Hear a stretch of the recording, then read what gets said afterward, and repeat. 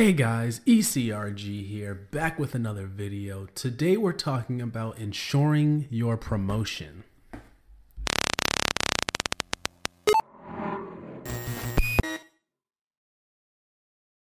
Hey guys, ECRG here, back with another video. Today we're going to be talking about ensuring your promotion. Now, a lot of you guys want to get promoted.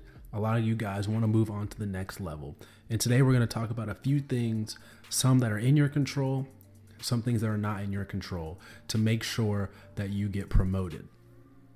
So first things first, your manager.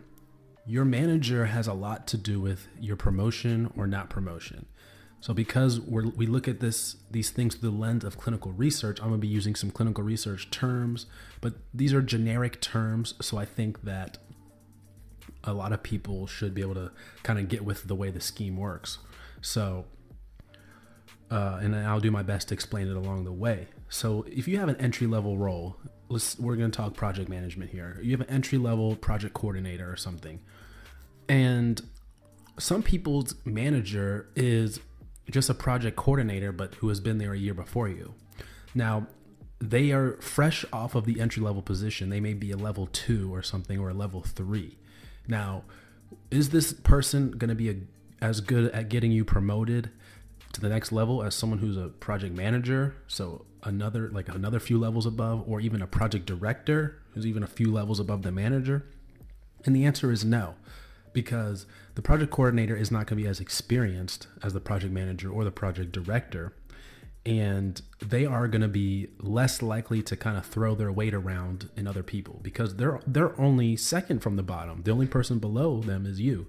But the project manager has a lot more respect and, a lot more respect with their title, and can kind of throw their weight around a little bit for you. When someone gets messaged by a project manager, their ears perk up. And even more so when the project director emails you or messages you. You better be on your tippy toes when that happens.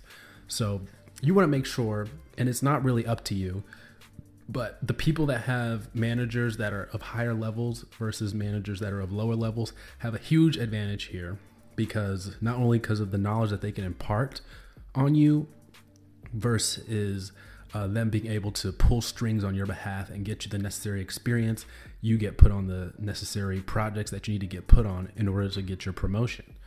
So you need to make sure that your manager, you need to determine if your manager is good or is not good and is going to fight for you.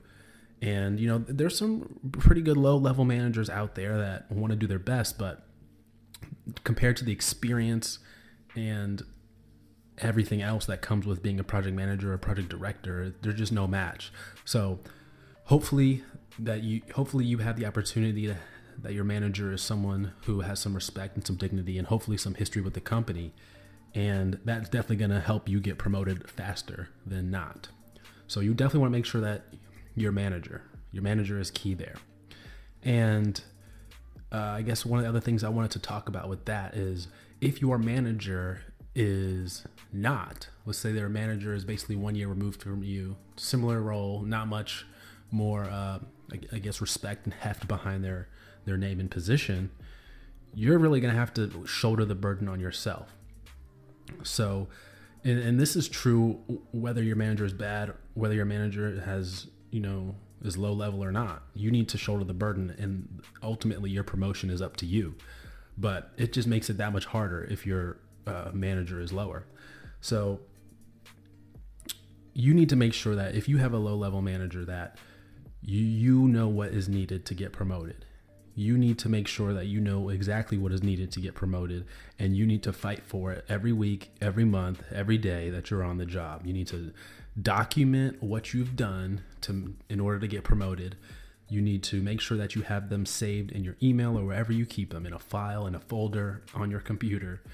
All the good things people say about you, you need to make sure that you have documented, maybe even some of the bad things people have said about you and how you fix them. So you need to basically have all this documented